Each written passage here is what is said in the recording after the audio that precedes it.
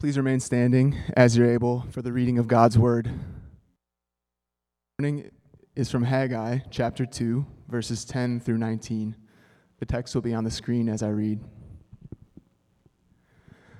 On the 24th day of the 9th month, in the 2nd year of Darius, the word of the Lord came to the prophet Haggai. This is what the Lord Almighty says. Ask the priests what the law says. If someone carries consecrated meat in the fold of their garment, and that fold touches some bread or stew, some wine, olive oil, or other food, does it become consecrated? The priest answered, No. Then Haggai said, If a person defiled by contact with a dead body touches one of these things, does it become defiled? Yes, the priest replied, it becomes defiled. Then Haggai said, So it is with this people and this nation in my sight, declares the Lord. Whatever they do and whatever they offer there is defiled. Now give careful thought to this from this day on. Consider how things were before one stone was laid on another in the Lord's temple.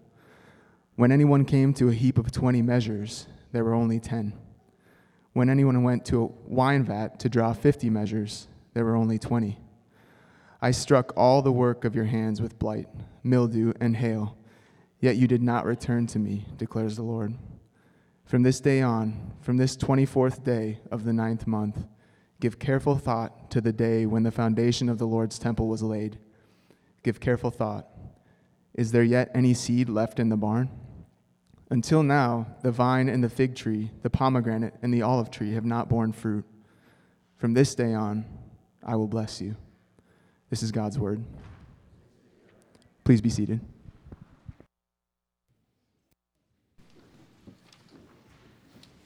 Well, good morning, church. As we always do, kids are dismissed for children's church, and a reminder to parents, you can pick them up after benediction because they'll be practicing some songs they're going to sing next week.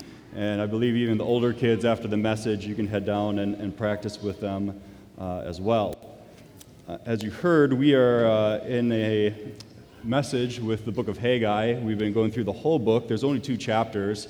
And the way it's structured is the whole book has 4 different messages in it, which is perfect for Advent, 4 Sundays of the season of Advent. And so we are in the 3rd of 4 messages that are in the book of Haggai. And next week, the last Sunday of Advent, we'll wrap up this book of the Bible, which leads probably to a question that some of you might have: what are we going to do after this series? And we have a standalone message coming up on New Year's Day. Then after that, we switched to a new sermon series. And one of the things I was trying to figure out is what to preach on next. Sometimes we switch from Old and New Testament. So this is the Old Testament. We can go back to the New Testament, do topical series as well, different theological themes. There's a bunch of things. So I went on a forum that's in Church Center that our covenant members are part of. There's a covenant members only forum on that app. And I just asked the question, what series would you like to see? And there were a lot of different really good ideas that were unique. And there was one clear consensus, which was just kind of messed up. The consensus is, for those of you that weren't on this discussion board, the consensus from your covenant members was the book of Revelation. I have to pray about that. That's some legit heavy lifting, but this is what I'm thinking, all right? This is what I'm doing right now. After that standalone message on New Year's Day, I'm going to do a 5-week sermon series on Trinity's 5 practices. Sometimes you see them right out there on the sign when you come into the sanctuary, the 5 practices of Trinity that kind of form us as we walk along with one another on this mission with Christ. So I want to do that because I know there's a lot of folks that are relatively new to Trinity. In the last couple of years, it'd be a good review of what this church is all about and how these practices form us. In addition, that will give me a little bit of time, because that's kind of review for me, and for some of you it's going to be new.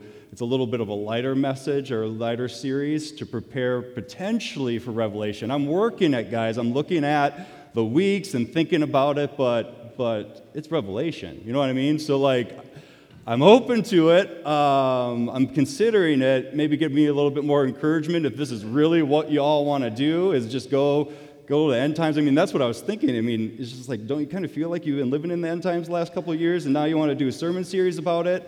So I'm open to it, guys, but just kind of like, let's get in dialogue here a little bit before I commit, and we'll see what happens with that. Maybe Jesus will come back and I don't have to decide. That's what I'm kind of praying for at the moment, right? Anyway, we're in Haggai right now. That's some of the things that are potentially around the corner. Let's go ahead and pray before we dive into this third message. Just pray. Lord, I love this gathering. I love that you fill spaces like this every Sunday with your people that have been bought with the precious blood of Christ, that the power of the resurrection is living in them, that you've poured your Spirit out on them, that they've experienced your grace and your forgiveness, your redemption. And that's why they're here, Lord, because your word has changed them, has transformed them, and continues to form them into the people that you want them to be. So use now this message from Haggai to do the same that your word has always done in our lives, to change us, to shape us, to make us more and more like the image of your Son, Jesus Christ. And it's in his name we pray. Amen. Many times, projects that seem to be very straightforward end up being just a complete mess. And this point seems to be true of life in general, a bunch of different life circumstances, but it's especially true if you're doing any type of do-it-yourself project at home. That's something that seems to be really straightforward. It's going to take one trip to Menards in 30 minutes. Turns out to be just an absolute train wreck. And this is something that has recently happened to me with a house project I was taking on. As many of you know, the previous owner of the house that we are in right now converted the third floor into an apartment, and we run an Airbnb out of that. For those of you who don't know, my last name is Lair, so we call it the Lair B&B. Anyone? No? I am so impressed by that. What's? Yeah, thank you. I have a testimony back there. So it's the Lair B&B. And once in a while, things come up. And in this particular instance, one of the previous guests let me know that the shower head was leaking. So I looked into it, and it seemed that I troubleshooted a bunch of things and tried to figure out if it was a complicated thing going on, if it was a simple thing going on. And after my deep dive into the interwebs and YouTube, it seemed like the problem was pretty straightforward. There's this faucet cartridge that's in the kind of single handle shower handle that needed to be replaced, and according to YouTube, this is something that pretty much anybody in this pew, including myself in this room, could do. But I have DIY PTSD. I have so many situations where this type of thing, which looks so straightforward, just giant curveball, is thrown at me. And so then I'm like, well, I have 24 hours before the next guests come. Just in case this isn't as straightforward as I think it is, I better get a plumber over here. And unfortunately, because it was such short notice, I had to pay him overtime, but he came nonetheless. Because I've never done this before, and even though it seemed very straightforward, I was having my doubts. So he comes over, and I have all the parts ready for him. And sure enough, this project was really that straightforward. It probably takes him close to like 10 minutes to replace this cartridge. He has this special tool that you can just get from Ace. He pulls the old one out, puts the new one in, assembles the handle back together, and it was ready to go within 10 minutes. And I was just really discouraged at this point. I was just like, man, I could have totally done this myself. Could have saved like $100 or whatever that it cost this point to be able to do it myself. But then the curveball came. I went back to the shutoff valve that was in the apartment, and there's just this little kind of hole that's cut into the wall where the shutoff valve, you kind of take it off this little door, you stick your hand in to turn off the water, and I was going back in to turn it back on. And once I did that, nothing in the apartment worked. None of the water came back on. There wasn't a faucet, a shower head, no water in the entire apartment was coming back on. And I'm just like, what is going on? And this, of course, is now way beyond my expertise, or the expertise of YouTube. And so I'm fortunate the plumber's here, he can figure it out, and he troubleshoots it right away. He's like, well, it looks like the shutoff valve broke in the off position. And here's the thing, so like for him, simple thing, right? But this is what it entails. You have to cut the pipe in two different parts to put a new valve in, but the hole to access it is about that big, right? It's just super small. So this project now turns into something much, much bigger. I have to go downstairs, get a crowbar, a hammer, and a skill saw because we have to cut a hole into the wall to access the piping to be able to replace this.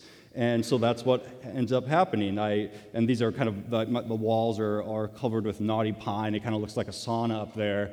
So I have to go there, and there's just like sawdust and nails and lumber flying everywhere as we're trying to get into the wall. And I finally open it up, and he's able to replace it. And sure enough, once he gets the new valve in there, the water opens back up, and we're good to go.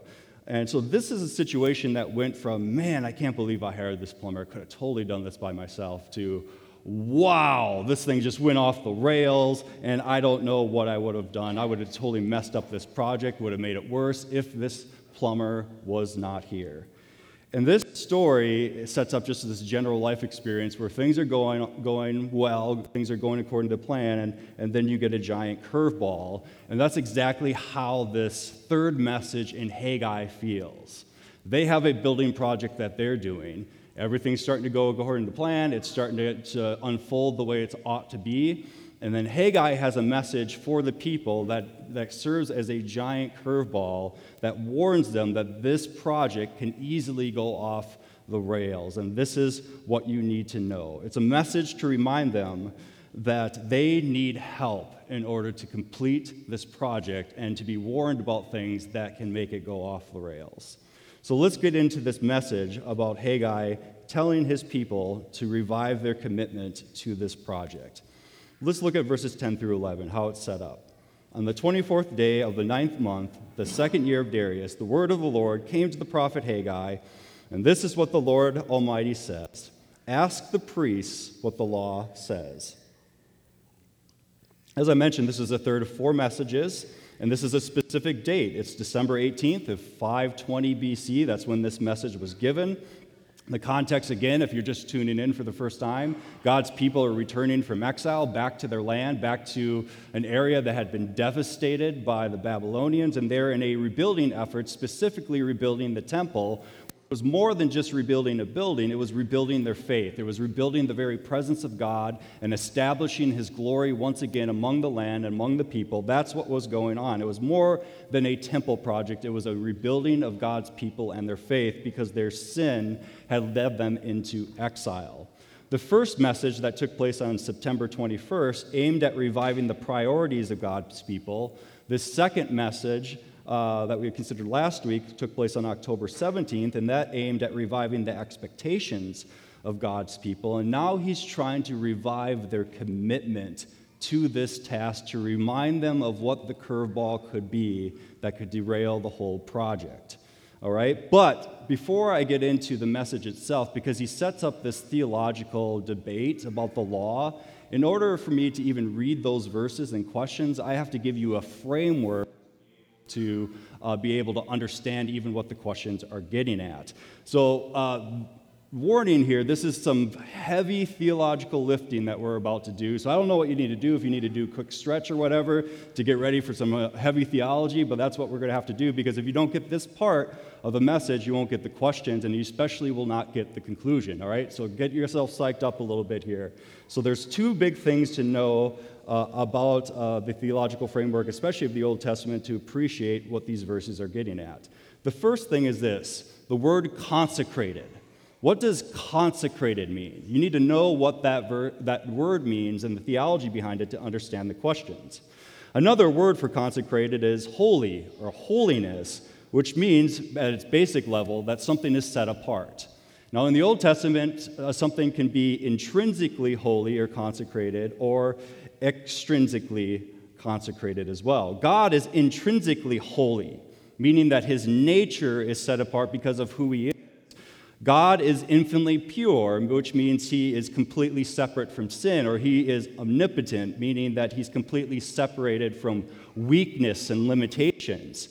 But again, something can be holy or consecrated because it's extrinsically consecrated. And in this sense, it's because someone or something is set apart for a sacred purpose. An object could be set apart, like a temple, for a sacred purpose, a day of the week, like the Sabbath, Or a people can be set apart and be consecrated or be considered holy. And it's in the second sense that the questions are getting at, that something is consecrated, okay? So that's one part. Here's another part of the framework. The questions Haggai is about to ask to these religious authorities concerns customs and understanding of the Old Testament scriptures. And the questions are drawing out some implications about meat that has been sacrificed, which is holy or consecrated, as well as exposure to a dead body, which is unholy and defiled.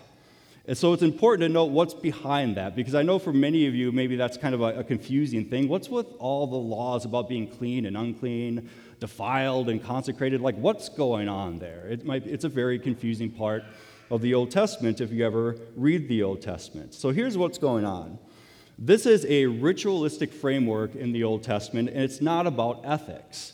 That's not to say that ethics isn't something that can be holy. Yeah, ethics and our behavior can be holy and set apart, but that's not what the framework is getting at in these verses. It's about religious rituals and customs in the Old Testament that communicate a deep theological meaning.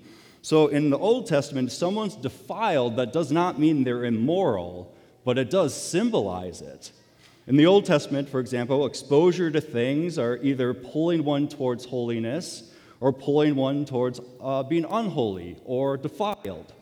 It's either pulling people towards life or pulling people towards death. It's either pulling you towards light or pulling you towards darkness. And all the rituals and customs of the Old Testament is communicating that that's what's happening in life. You're either being pulled to one or the other.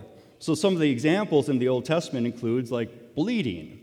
There's all these Old Testament laws about blood and losing blood and how it makes you unclean and defiled. Well, why? Why is that? Well, it's pointing to a deeper theological reality. It's not that it's immoral, it's that it's symbolizing the loss of blood is like the loss of life. And so, therefore, to be losing your blood means you're losing your life. Or leprosy or skin disease, that's another example. It symbolizes the breaking down of our body that's moving towards death instead of life. Or exposure to a dead body. It is the direct exposure to death that is defiling you. So again, this is not a morality point. It's a deep theological point that's being baked into the rituals and customs of the Old Testament people of God. So really, anything that comes out of the body or makes the body disfigured in some way is unclean and makes somebody defiled. And this points beyond the symbols to the ultimate reality of what really causes us to drift away from the Lord. Sin is what really causes us to lose our life and to rebel against the Lord. And it symbolizes moving away from holiness and moving away from the giver of life and closer to death. So that's the framework that's going on there, okay? So if you were following those two things, this is what consecrated means and this is the framework, this should set up a little bit better what is going on behind these questions that Haggai is about to ask. So let's look at the first one. Verse 12. If someone carries consecrated meat in the fold of their garment, and that fold touches some bread or stew, some wine, olive oil, or other food, does it become consecrated? The priests answered, no. So question one is asking, can a holy or consecrated object, in this case it's meat from a holy sacrificed animal, come in contact indirectly with something and make it holy? Now this seems like an odd question, but in the Old Testament, if you read the Old Testament, if something has direct contact with something that's holy or consecrated, then that object becomes consecrated and holy as well. An example in the Old Testament is the sprinkling of blood from a sacrifice or sacred anointing oil can touch the clothes of a priest, and then those clothes becomes consecrated as well. But that's not quite what the question is. It's more of indirect contact. So the consecrated item touches a fold or a piece of clothing, and then that clothing that might now be consecrated touches something else. In this situation, some bread, stew, wine, or other food. And so the question is does that make that third object in that line of events, does it make that third object through indirect exposure to something consecrated, does that make it holy? The religious authorities answer, no, it doesn't. Indirect contact with a consecrated item does not make an object holy. Okay? That's the first question. Question number 2, verse 13. Then Haggai said, if a person defiled by contact with a dead body touches one of these things, does it become defiled? The priests replied, yes, it becomes defiled. So similar question, but this is about defiled or unholy objects rather than sacred ones. In this question, a dead body, which is a defiled object, comes in contact with a person, and so now this person is defiled, and what if that person now touches this list of food? Well, the priests say in that situation, through indirect exposure to something that's unholy, that object, even though it's indirect, can become unholy or defiled as well. So let's review. This is what's going on here. The ruling from these religious authorities in this little theological discussion. A holy object cannot indirectly make something holy. However, a defiled or unholy object can indirectly make something defiled. That's what they set up here. In other words, and this is the point that Haggai is starting to set up through this Q&A session, it's easier to make something defiled or unholy than it is to make it sacred and holy. That's the point that was established between these Q&A back and forth. And when I got that point, I actually immediately thought that there's some general senses that this is kind of true when I think about like keeping your house clean. Is it easier to keep your house clean or to keep it messy? And I would say cleanliness is holiness and messiness is unholiness in this situation. And there's kind of a general sense that there's other things that are kind of like this. That it's easier to go towards the darkness. It's easier to mess things up and make things come apart than it is to put it back together, to make it holy, to make it sacred. And that's a kind of a general rule that Haggai wants to make out of this Q&A session. So what's the point that he wants to make from that? In verse 14, this is what he says are the implications of his Q&A. Then Haggai said, so it is with this people and this nation in my sight, declares the Lord. Whatever they do and whatever they offer, there is defiled. So this is a shocking point that he's starting to make, because the people have already revived their priorities to build the temple and their faith back. They've readjusted and revived their expectations and put them in the proper order. So this is going on. They are in the process of rebuilding the temple, but then Haggai comes along and throws this giant curveball into the project and says, do you know what? You are defiled people, and everything you touch and everything you do just messes everything up. And he just raises this question, most likely in the people that are listening to this, and it raises this question: can a people who have been so impure and so defiled accomplish this holy task of rebuilding the sacred temple? Can they even do it? Do they even have the power to be able to do this? Won't they just infect everyone and everything again by their unholiness? After all, it's worth noting that participating in sacred work does not make somebody holy. That's the stuff, that's the framework, and the point that Haggai is starting to make. So this kind of raises the question, so now what? If that's true, like what can we do? Like how can we get out of this? Like what's our response to this? And that's what Haggai gets into in the next several verses. Look at verses 15 through 17. Haggai says, now give careful attention to this from this day on. Consider how things were before one stone was laid on another in the Lord's temple. When anyone came to a heap of 20 measures, there were only 10. When anyone went to a wine vat and to draw 50 measures, there were only 20. I struck all the work of your hands with blight, mildew, hail, yet you did not return to me, declares the Lord. So these verses are recalling something we already talked about in the first message of Haggai, and I want to revisit that here a little bit. The Lord is asking his people again to consider their lives in light of their failure to rebuild the temple. So when they went back to the Promised Land, they did not immediately invest into rebuilding their faith and rebuilding their temple. They were distracted by other things, but they were still working hard on other things. And God is reminding them that through that hard work to produce all these things, they weren't actually getting much of a return. That's what all that language about you went to get this much from the stash of things you tried to produce, but you only got a lot less than that back. That's what that language is getting at. It's saying that they found that all this work they were putting into these projects, and there wasn't much to show from it. All this work and effort and this toil, and they don't seem to be ever getting ahead. So what's going on here in this framework? Well, verse 17 says that God is the one that struck their works and frustrated their work. And the work was struck with this dry, harsh heat, excessive moisture, and hail like a plague in Egypt. And the description here gives that feeling that sometimes happens in life, that if it's not one thing, it's another thing. That's why it's just, if it's not dryness, it's wet. That's just messing up the produce, messing up my work. I overcome this thing, and then something else comes and just derails my work, and everything is frustrated. Everything is toil. I'm working so hard. I'm never getting ahead. That's what's going on. That's what's being described here. And this is attached to God being actively doing this because he's disciplining his people to get their attention because they are so distracted from what's central in their life, the faith that they ought to have in him, and they're so caught up in other things and their sin and their busyness that they're neglecting the God who is there that loves them. So in the covenant, and this is where the framework is coming from, in the covenant, you got to remember that God saved his people from slavery in Egypt. He makes a commitment to them and calls them to a new way of life, and the terms of that commitment is if they follow his ways, they'll be blessed.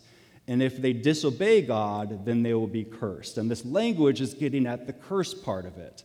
As I reminded you before, this isn't some type of vending machine theology that you kind of put the coin of work in and you get blessing, and if you neglect the covenant, then you get cursed. It's more relational than that. God saved his people by his grace, forgave their sins, and established this relationship with them based on his unconditional love. And this covenant is with a people who are already his people. They're not trying to do these things to get more of God. They already have all of God, and he is eternally committed to them.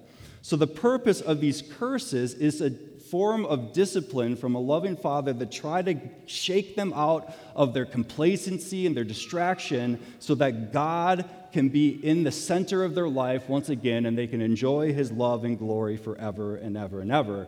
These are terms of the covenant that just says, God says, I will not let you abandon me. I will go after you. I will get your attention. I'm going to do what it takes to bring you back to me. That's what's being talked about here, and that's what Haggai is reminding them about. And then verse 17 says, well, he did all these things, but did they return to him? Verse 17 says, yet you did not return to me. So let's keep going, verses 18 through 19, which brings us to the end of the passage.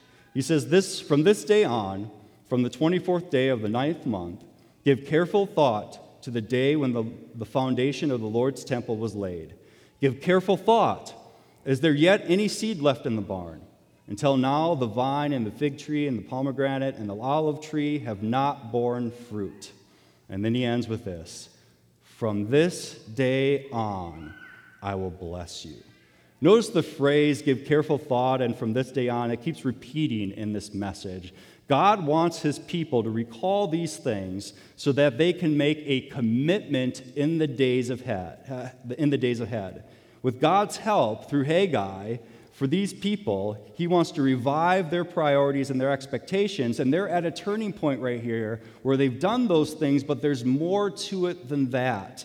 They have been a rebellious people who have made a mess of their faith. They have been a people who are defiled and unclean. And to ask those questions that I asked previously, are they going to be this impure, unholy, defiled people? Are they even fit to accomplish this holy task of rebuilding the sacred temple? Won't they just infect everything and everyone again? Won't they just ruin everything? And so it's at this turning point, right, that you're asking the questions, how can things even be different this time? And the good news, because at this point, if you're following me, this sounds just like a lousy, hopeless situation, which is exactly where the message of Haggai wants you to be. Have you ever felt that way in your life and in your faith? That you're just at a point in your life where you're just like, I feel so defiled, so unholy. Everything I touch seems to be falling apart. Like, what good I can do? Like, how can I even get out of this? Where's the good news? But it is there in that last phrase.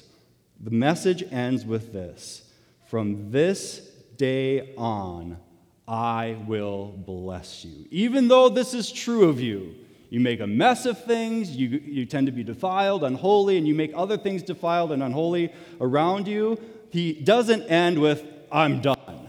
He ends with, from this day on, I will bless you. In other words, he says, I am committed to you regardless. Because of his unconditional love and God's unconditional love, he still wants to bless them and stay with them. Even though they were rebellious, defiled, and uncommitted, God is still pursuing them. He still wants to set them apart, and he wants them to be his faithful people. The New Testament, in light of the gospel, puts the same principle this way. Romans 5:8. God demonstrates his own love for us in this: while we were still sinners, Christ died for us. While we were still unholy, defiled, messing things up, God is so committed to his people that he laid down his life for an unholy people so that we may be made new, restored again. That's what he's setting up here in the Old Testament book of Haggai. So this is the word from God through Haggai to his people. Revive your commitment to rebuild this temple and rebuild your faith because God is committed to you.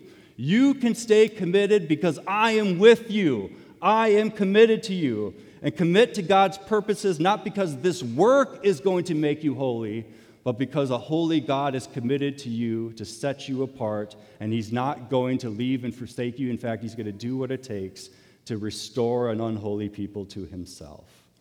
So let me conclude by tying this together in the New Testament. It is easier, as Haggai says, to defile the things around us more than it is to make things holy. Yet here is what we find out when we discover Jesus. It is impossible for Jesus to make anyone or anything defiled. Did you know that? It's impossible for Jesus to make anyone or anything unholy or defiled. It's easy for us to do it. It's impossible for Jesus to do it. Everything that he encounters and touches and pours his life out for becomes holy and sacred and restored, loved and forgiven. That's what an encounter with Jesus looks like. Or let me ask it as a question that Haggai might ask the gospel of Jesus Christ. What if someone who is unclean and defiled touches the cloak of Jesus? What if something like that happens? Does that person become clean or consecrated? Not touching Jesus, but just his cloak. If you just touch the cloak of Jesus, what happens? The New Testament answers the question, but let's look at a story. I want to set up this story from the Gospel of Luke chapter 8, and this is a story about Jesus encountering an unclean woman and also a dying girl. Here's the situation. A religious leader comes to Jesus because his only daughter, who's 12 years old, is dying. So as Jesus went to help, he also encounters someone else along the way. A woman who had a discharge of blood for 12 years also approached him. She had spent, up until this point, all of her resources and her entire life trying to resolve this, going to physician after physician and just emptying her bank account to be able to be restored, and nobody could help her. And remember the framework that I had you do the heavy lifting for. Because she is bleeding, it doesn't mean that she's immoral, but ritualistically and in their customs, what that meant for her is that she couldn't gather for worship anymore. She couldn't enjoy fellowship in her religious community because she was defiled and she was unclean until this was resolved. And so she goes and finally says, I'm going to encounter Jesus. Nobody else can help, but I hear about this Jesus, and everything he touches and everything he encounters seems to bring life and restoration. But then she finds Jesus, right? And this blood that's symbolizing, this loss of blood, symbolizing the loss of life, and everything she's encountering because of that, she goes to Jesus now as her only hope. And I never noticed this before until I read Haggai in this story, but you remember what happens? How she is healed? Let me show you. Luke 8:44 says this. She came up behind him and touched the edge of his, you see it? Cloak. Touched the edge of his, didn't touch Jesus, touched the edge of his cloak. And what happened? Immediately, the bleeding stopped. She didn't touch Jesus, but his clothes he was wearing, and she was healed. The bleeding stopped, and she was restored to fellowship and restored to worship. But the story continues, with now somebody coming back and reporting to the religious leader and Jesus who's walking that the daughter had died. There's no use to continuing the journey to help anymore. But if you remember the story, Jesus went anyway, and he passes a crowd who is mourning because of her death, and he went up to the room where the dead body was laying with a couple of disciples. And then Luke 8:54 says this. He took her by the hand and said, "My child, get up." Her spirit returned, and at once she stood up. And then Jesus told them to give her something to eat. Her parents were astonished. See, Jesus not only restores a defiled people, but pulls them out of death. What ultimately this framework and these customs are always pointing to, and that is this constant pull from death and unholiness and sin to pull us towards death and away from life, that constant struggle that we all encounter, that Jesus comes into a life and says, that's enough. You are restored, you are made holy, you are consecrated, and even if death pulls you down, I will pull you out of that grave and raise you from the dead. That's what happens when we encounter Jesus. And Jesus not only restores defiled sinners, but calls us to commit to his mission. And he reminds us that this is a work that we are not called to do by ourselves. If that was the case, the project will go off the rails, and we will encounter curveball after curveball after curveball. But remember what Jesus said. Remember the promise he gave us when he called us in the Great Commission to his mission.